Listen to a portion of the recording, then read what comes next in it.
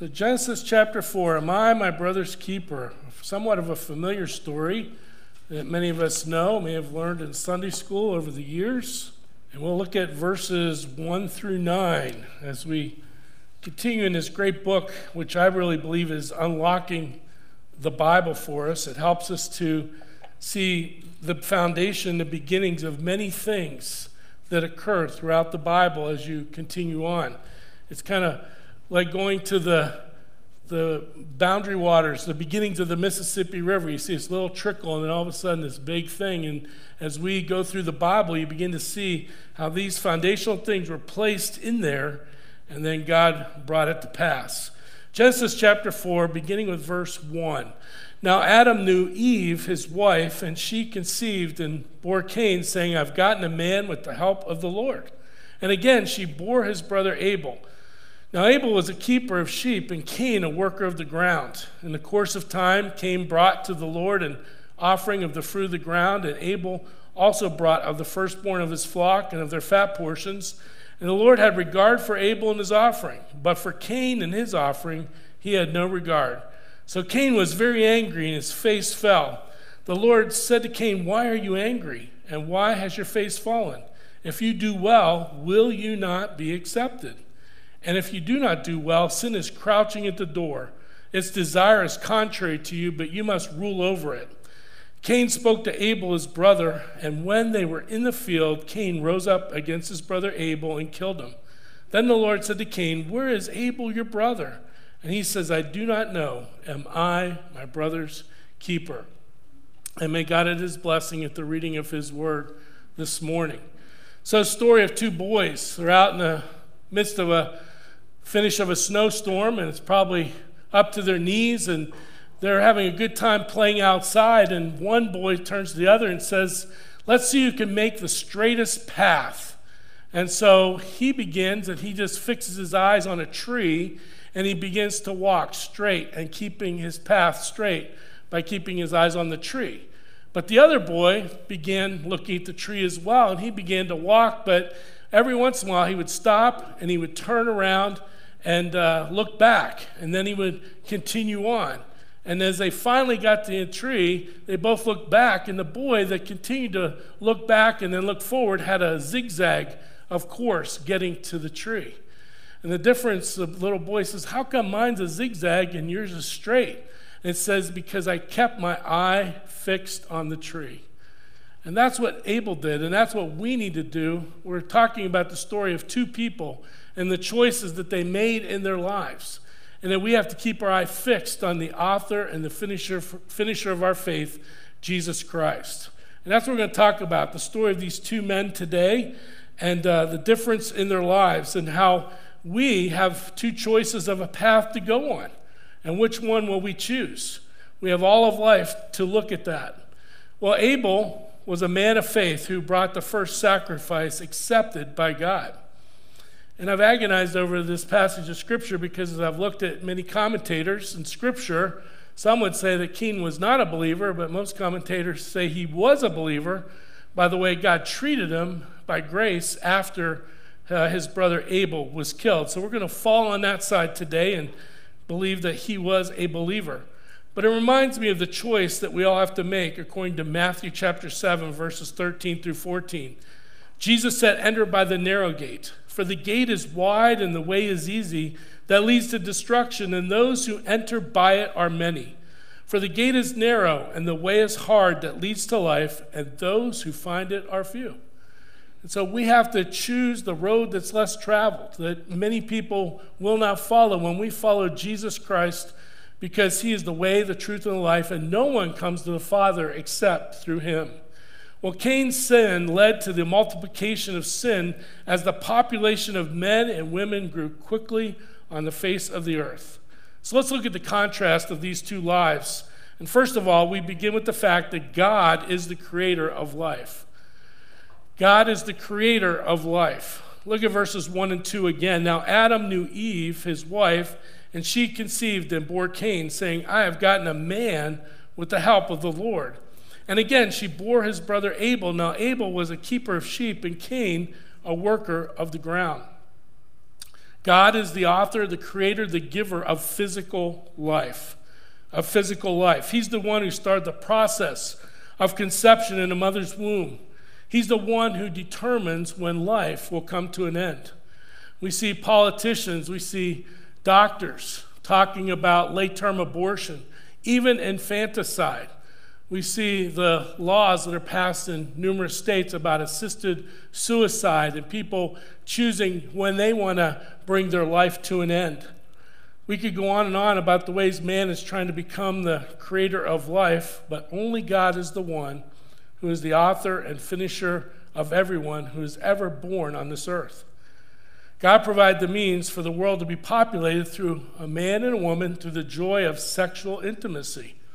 And it's interesting that despite sin and depravity coming into the world and growing, God still keeps his promises to this hour, found in Genesis 1:28.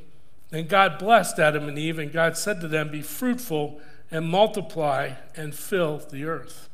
So God's the author of physical life, but he's also the author of spiritual life.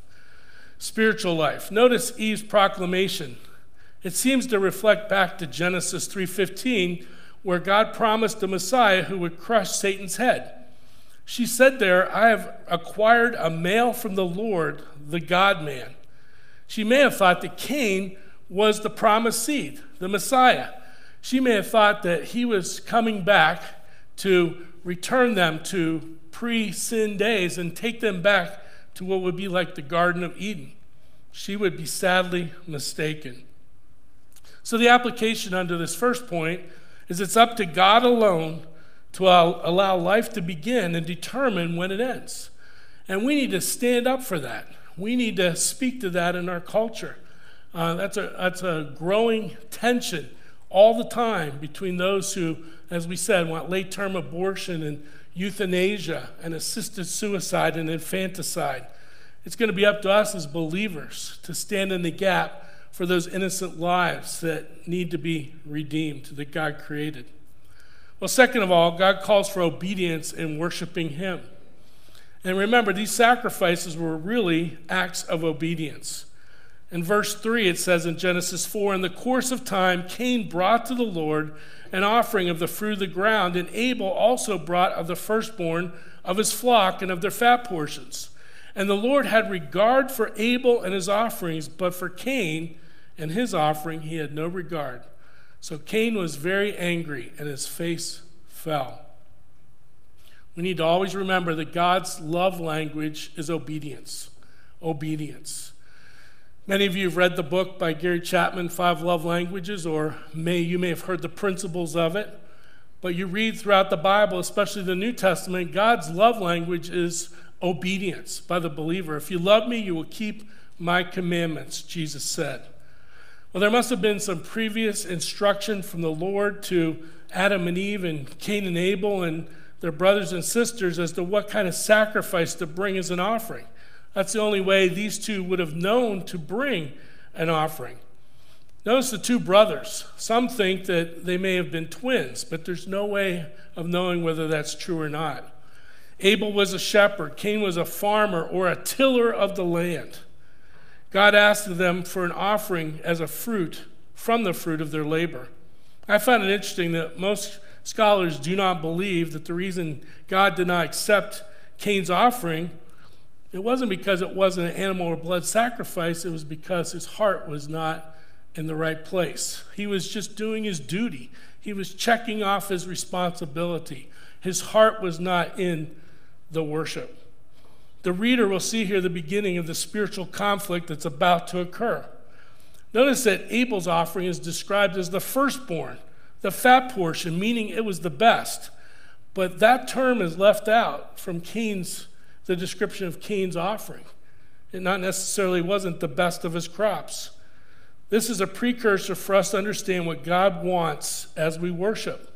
1 John 3:12 says this, "We should not be like Cain, who was of the evil one and murdered his brother." And why did he murder him?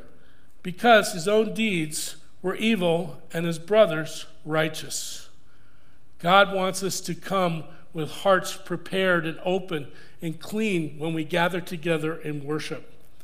God desires worship from the heart. Not just a duty, not just something that we do on Sunday and we go along our merry way the rest of the week. We should worship throughout the week. We worship at our jobs. We worship when we connect with other people in volunteer situations or whatever it may be. Out for a walk in nature, we worship God throughout the week. And so we see in verse 6 of chapter 4, the Lord said to Cain, "Why are you angry? And why has your face fallen? If you do well, will you not be accepted?" God's saying, hey, let's get things straightened out, and you will be just like Cain. Your sacrifices will be accepted. And he goes on to say in verse 7, "And if you do not do well, sin is crouching at the door. Its desire is contrary to you, but you must rule over it." We see Cain is angry, he's sulking, he's hurt, he's envious of the fact that Abel's sacrifice was accepted by God and his wasn't. And so his countenance is looking down, he's disgusted. Notice how God comes to Cain just like he did with Adam and Eve. God asks him a question so he can evaluate and assess his heart. God's grace, he said, is available if you're willing to choose it. But if you choose to let sin come in, it will be like a wild beast. That's the word picture here he's using in the Hebrew. A wild beast will come in if you open the door and take you over and devour you. And notice they're accepted in that verse. In verse 7, to be accepted means his face will be lifted back up. He could look God eye to eye without guilt, forgiven of his sin. God says that Cain must rule over his sin. In other words, bring it completely under control. And in that moment, Cain had a choice to make. And that word there is similar to the one that God talked about with Eve when the consequences of sin, that she would have this desire to go against her husband's authority and spiritual leadership, but she would have to bring it under control. It was the same idea. God was very gracious and gentle with Cain. As many commentators believe, Cain was a believer, and he was tempted with his anger to sin, and he would be punished for it, yet through it all, God showed grace and mercy to him. Notice that Eve was talked into her sin, but Cain was trying to be talked out of his sin, and he wouldn't be talked out of it. This reminds me of that old hymn of the faith, trust and obey. Trust and obey, for there's no other way to be happy in Jesus but to trust and obey, to take God at his word, to live it out in our life, even if it defies common sense, even if it goes against what the strain of the culture, the stream of the culture is leading you to. The only way, the application here is to be happy in Jesus, is to trust and obey. And so Cain was at that crossroads. You know, it's interesting as we think about trusting and being happy in Jesus and obeying. It sounds so simple, doesn't it? But then when the temptation comes, or when the opportunity comes to trust and obey God and it's not convenient, it's not popular, what do? It's easy to give in and not trust and obey. Well, we see also that God condemns the taking of a life. God condemns the taking of a life. We see the first murder in the Bible here. In verse 8, Cain spoke to Abel, his brother, and when they were in the field, Cain rose up against his brother Abel and killed him. Then the Lord said to Cain, "Where is Abel your brother?" Cain said, "I do not know. Am I my brother's keeper?" And the Lord said, "What have you done? The voice of your brother's blood is crying to me from the ground. And now you are cursed from the ground, which has opened its mouth to receive your brother's blood from your hand. And when you work the ground, it shall no longer yield to you its strength. You shall be a fugitive and a wanderer on the earth." We see Cain's inner hatred leads to a verbal dispute with Abel. And this is where it gets tricky, because in the English language, in your text, you can't see the Hebrew idioms here, but we'll point those out. You see, he's envious of Abel doing the right thing and his offering being accepted by God, and his was not. Notice that word where he says in verse 8, Cain spoke. Spoke is one of those idioms. It means more than talk. It means he talked, he told, and to use an English idiom, he had words with Abel. It was a dispute. It wasn't a quiet conversation. They were angrily arguing with one another. Conflict is a common theme to the book of Genesis. Think about it. Noah and his sons. You think about Abraham having Ishmael, and so Sarah and Hagar having issues. We think of Abraham and Lot having to separate because the herdsmen were arguing about the land. Isaac and Ishmael, Jacob and Esau, Jacob and Laban, and then Joseph and his brothers. So we see the foundation of conflicts and how things are dealt with in the right way and the wrong way in the book of Genesis. Notice in verse 9, though, here in chapter 4, how God views Cain as a believer in need of correction because God wanted the best for Cain, ultimately. Once again, like Adam and Eve, God asked Cain a very convicting question. Where is Abel, your brother? It was designed for him to confess, to admit that what he had done was wrong, that he had murdered his brother. And while Adam and Eve confessed in an imperfect way, Cain did not. Yet God, in his rich mercy, did not pronounce the severest of judgments on Cain, which he deserved. He deserved the death penalty. But according to today's standards, when Cain killed his brother, he would have been charged with murder 1. But instead, God didn't take his life, like it's laid out in the Mosaic Law. And then a few chapters later, chapter 9, verse 6, where it talks about someone who sheds blood, his life will be required. God showed grace and mercy toward him. And because of that, Cain's pride broke in verse 13. And on the surface, you read this verse and you can't see that this is a verse talking about confession. It almost sounds like he's telling God the punishment's unjust. Cain said to the Lord, "My punishment is greater than I can bear. And behold, you've driven me today away from the ground, and from your face I shall be hidden. I shall be a fugitive and a wanderer on the earth, and whoever finds me will kill me." Because God showed mercy on Cain, Cain comes to the end of himself here in verse 13. That word punishment in the Hebrew means iniquity, my sin, my evil. The word bearing means to bear away or forgive of sin. So to understand it, the Hebrew idiom is saying, my sin is too great to be forgiven. He said, I know what I've done is wrong, but because I murdered, that's beyond the grace and the mercy of God. But isn't it great as we read through the Bible, God's mercy and grace is always, always, always greater than our sin. Does anybody know what mercy means? Who knows what mercy is? Mercy, what's the word mean? It's a kindness we don't deserve. Okay. It's not getting what we deserve, right? It's a kindness. Does anybody know what grace means? Grace. Getting what you don't deserve. And so you see both of these in action here. Mercy, not getting what he deserved, and grace, getting something he didn't deserve. And if we come just as we are with a broken and contrite hearts, God will always, always meet us where we are and forgive us if we will confess our sins. I think of David. He lusted after Bathsheba. He committed adultery. He made sure that the husband was killed to hide the sin. And in Psalm 51, after Nathan the prophet pointed out his sin, David said this, "The sacrifices of God are a broken spirit, a broken and a contrite heart. O God, you will not despise." And that's so important. God will never despise someone who genuinely confesses of their sin and wants to repent and turn away from it. There's no sin beyond the reach of God's grace and mercy.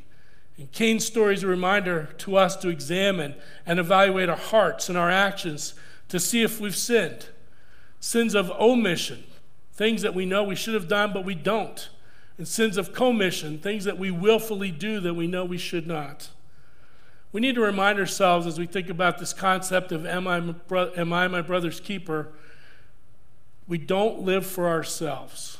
We need to remind ourselves that we don't live for ourselves. Paul made that clear in Romans chapter 14. He says, "For none of us who are believers lives to himself, and none of us dies to himself. For if we live to the Lord, and if we die to the Lord. So then whether we live or whether we die, we are the Lord's." When you signed on to become a Christian, you immediately became accountable to other believers for how you live your life. Too many times I see across our culture Christians not caring what other people think or not realizing the power of their testimony by living out in concern for what the weaker brother may think. They're living their lives the way they want to, using their liberties no matter what and how it affects other people.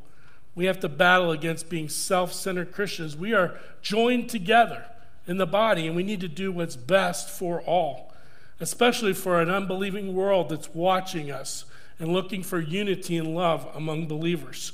We have to remember the teachings over and over again of Paul and the issues of the weaker brothers in Romans 14 and 15 and other places in his writings. We're to live as open books before our fellow man. And yes, you and I, we are our brother's keeper. Look at Galatians 6, where we have to bear the burden of others, and other places in Scripture. We are our brother's keepers. We are responsible to one another. Not that we're perfect, but that we need to be blameless, doing our best to imitate what God has established and set out in His Word. So we don't live for ourselves, but we face consequences for our actions. We need to continually be reminded in the back of our mind that if we sin, we're going to pay a price. There might be fun in the short term, but down the road, it's going to be a price that you're going to pay. The Fram oil filter commercial, talks about whether, pay for it now or pay for it later. If you don't put the oil filter in and change your oil, guess what? Down the road, you're going to pay the ultimate price. We face consequences for our actions. Look at verse 15 of Genesis 4. Then the Lord said to him, "Not so. If anyone kills Cain, vengeance shall be taken on him sevenfold. And the Lord put a mark on Cain, lest any who found him should attack him. Then Cain went away from the presence of the Lord and settled in the land of Nod, east of Eden." God graciously gives Cain some hope by placing a sign on him of divine protection. Many have thought this was a negative mark, as I've heard preachers say, but the commentators think this is a supernatural mark of some kind, indicating God's grace and God's parental care for Cain. The word sign, as it's talked about here, was used in Genesis 1:14 in the fourth day of creation. It means God's active involvement in human history, always with the purpose of redeeming mankind. He puts a sign on him. And if you and I are honest, we live in the land of mercy and grace each and every day, just like Cain did, visibly for people to see. But the challenge is we don't want to become complacent in your sin, because God's patience with His grace and mercy has a limit. Many people in our society mock and they say, well, look, I'm getting away with this, and where is God, and all these things. But trust me, if there's going to be a point in day, if you read Revelation and Daniel and Joel, that the mighty wrath of God will be poured out. So don't become complacent in God's grace and mercy. So be reminded here that the price for sin is too expensive to play with. The price for sin is too expensive to play with. It says in Hebrews 11 that Moses traded the pleasures of sin because he knew they would only last for a short season, and then there would be a payday. Well, Cain goes on and lives his life and develops a community while sinful depravity among men continues to grow. God creates civilization on the earth He created. And just as the sinful nature was in every person, so sin began to abound. And we see in Genesis 4, verses 17 through 22, Cain knew his wife, and she conceived and bore Enoch. And when he built a city, he called the name of the city after the name of his son, Enoch. To Enoch was born Irad, and Irad fathered Mehujael, and Mehujael fathered Methuselah, and Methuselah fathered Lamech. And Lamech took two wives. The name of the one was Ada, and the name of the other was Zillah. And Ada bore Jabal. He was the father of those who dwell in tents and have livestock. His brother's name was Jubal. He was the father of all those who play the lyre and the pipe. Zillah, who bore Tubal-Cain, he was the forger of all instruments of bronze and iron. The sister of Tubal-Cain was Naamah. So we see the fulfillment of God's mercy and grace toward Cain as he was married, as he had children, as he had grandchildren, and established communities. And it's true that Cain married his sister. That always comes up when you look at this passage of Scripture. And God allowed that for a period of time. That was how the world had to be populated. But then when you get over to when he laid out the Mosaic law, he explained where the limits and the boundaries were of who you should marry and who you should not marry. Cain and the subsequent family members that were born saw their guilt over sin. And so what did they do? Instead of many of them turning to God, they turned to accomplishments. They built buildings. They tilled the ground. They got involved with the things of the world around them. They focused at the needs of hand, not necessarily dealing with the sin and the guilt that they faced. Notice a few of these people. Jabal, the father of tents and livestock. He was like Abel. He ruled over the animals. And remember the promise that man would have dominion over the animals and he would have livestock. He would also allow other people to till the land. They made the bronze instruments and iron and other things to till the land, to get the resources out to benefit mankind. Jubal was Jabal's brother. He made instruments. The lyre or the harp, it was like a sounding board with strings stretched across it. Or an organ, better known as a flute, an instrument that's still used today by shepherds and leaders of worship in the Near East. Tubal-Cain, as we said, made implements or tools for the ground. So what do you see here? You see a civilization being formed. You see farming. You see fine arts. You see technology. You see cities being established by the descendants of Cain. And then in verses 23 and 24, we learn more about Lamech. Lamech said to his wives, Adah and Zillah, hear my voice, you wives of Lamech. Listen to what I say. I've killed a man for wounding me, a young man for striking me. If Cain's revenge is sevenfold, then Lamech's is 77-fold. Lamech's the first person recorded in Scripture to have two wives. And of course, that violates what Genesis 2:24 is all about. That a man should be married to one woman for one lifetime and not two or multiple wives. Lamech was bragging about being injured by a young man and killing him. He felt that if Cain got off with mercy from God, then he should have even more mercy because this person supposedly just hit him for no reason, and yet he killed him. There's grace that God gives to men and to his children, but there's this large outpouring of grace that we know as common grace. Common grace is given to all men, whether they're believers or not. And then we have the special grace that's poured out upon us as believers. Well, the mercy and grace God dealt out to Cain, and those who continue to sin is called that. This is the grace given to all. And this is a precursor of the Mosaic law, the lex talionis, the eye for an eye. And I thought it was interesting this week as I studied. I never really thought of this. But when God gave the Mosaic law, he was saying, this is the full extent of the penalty that needs to be done. But you were not obligated to give that full penalty. You could actually show mercy and grace. An example of that, as I thought about it, was Jesus and the woman that was caught in adultery. He had every right to allow her to be executed, to be stoned to death, because that was the law. But he didn't do it. He showed mercy and grace instead. And so here again, God shows his mercy and grace where Lamech takes a life and he spares Lamech's life.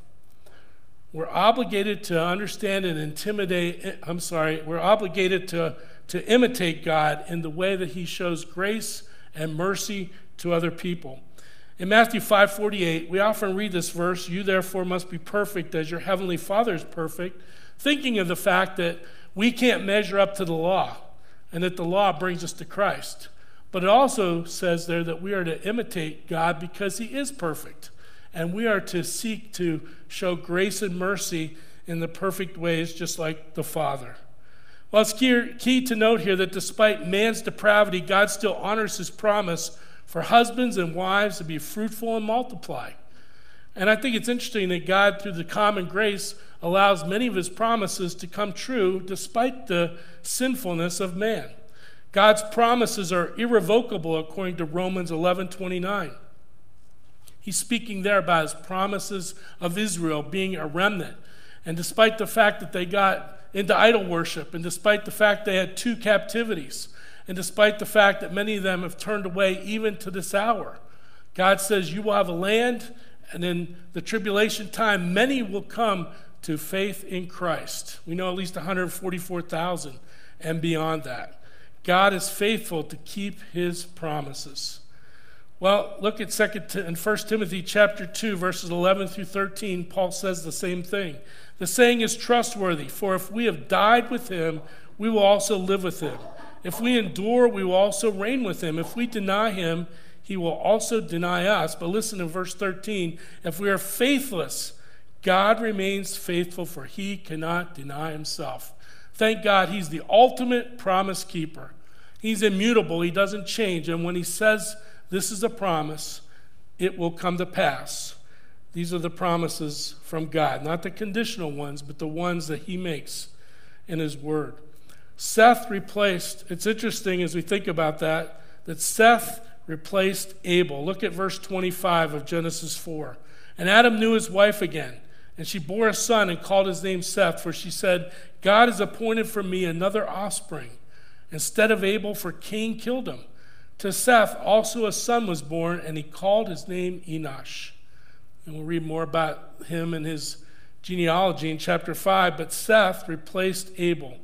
Seth's name meant appointed one, or compensation, or substitute. So the application here is the community we live in is a divine part of God's plan. Fine arts, technology, civilization, all these things, farming, agriculture, all these things God established very quickly on the earth, despite the depravity of man. Well, the mention of Seth here, having a son named Enosh, will be a segue into chapter 5. And we'll talk about that next week. But God is called upon for mercy and grace in dealing with sin. We see at the very end of this chapter, the last phrase in verse 26. At that time, people began to call upon the name of the Lord. The word called there literally means to proclaim. People were seeking aid and deliverance from physical death and distress. We see this act of worship move now from individual people, where it says people, a corporate worship, was beginning. Worship was a response to when God delivered them and revealed himself to them in the affairs of everyday life. But Abel was a righteous man, while Cain, though a believer, allowed sin to affect him and his descendants. These two men lived in the same home with the same parents, may have even had conversations together with God, or at least heard about God through the parents, and yet they chose 2 different ways of life. Charles Haddon Spurgeon said this: the same sun that melts wax hardens clay, and the same gospel which melts some persons to repentance hardens others in their sins. Isn't that interesting? How people confronted with the same information, the same opportunities, choose different things. And so it brings us to these points. For some people, depravity drives them to repentance and God. For some people, depravity drives them to repentance and God. But for others, it drives them away from God to indulge in their passions and desires within the world system. You and I, we're called to come and worship God with a right heart attitude, giving praise and adoration to him who pours out his mercy and grace upon us on a daily basis. May we be reminded of that. May we not be complacent with our sin and God's grace and mercy. May we seek holiness in our lives and pursue that because of all the blessings that he's poured upon us, because of the love that he's shed abroad in our hearts. The application here is, are you sensing God's call to worship and obedience in your life? Worship and obedience. That's the path Abel took. The key thought here for us is, where will you find your source of life? Cain decided to do what he wanted to do. Abel, the short life he had, he sought after pleasing God and honoring him. The choice is ours. So here's some questions to ponder this week as we close. On what do you depend for your source to give you the wisdom and values for your life? Yes, we get into God's word and all these things, but do we also listen to what the world has to say? And we try to mix it all together? Or is this the final authority in our lives? Second of all, you're living for yourself as a Christ follower for the building up of others and the glorification of God. Are we our brother's keeper? Are we here to benefit others, to serve others, to love others? And for what are you calling on the Lord about currently in your life? What are you calling out to him to do in your heart and life? Let's bow for prayer as we think and ponder those things. Maybe you're here today and maybe you say, there's some area of complacency in my life. I've allowed some little sins, little foxes to kind of creep into my life, and because God hasn't brought the judgment on me or punishment, I'm okay with it. That's presuming upon God's grace and mercy. And that's sin, and we need to be willing to turn away from doing those little things that we know are not pleasing to him. So I ask you, look in your heart of hearts. And as we continue to worship in music in a moment, is everything right between you and the Lord? Is your worship and your adoration and your calling out to the Lord all that it should be? Father, as we take a moment to do business with you, Lord, I pray that you'll work in each and every one of our hearts. Help us as we receive this word to be challenged, to look and examine our lives as God asked Cain to examine his. Lord, I'm just so grateful that you're the God who is there with open arms to receive us, that there's no sin that's greater than your grace and your mercy. There isn't anything that you won't forgive if we're willing to come with a contrite heart, a broken heart over our sin, to confess it and to be willing to repent.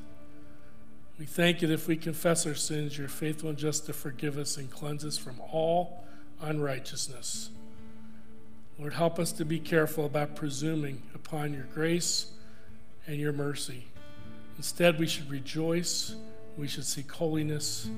We should seek to love you in obedience to you because you've given us that grace and mercy. We pray and ask in Jesus' name. Amen.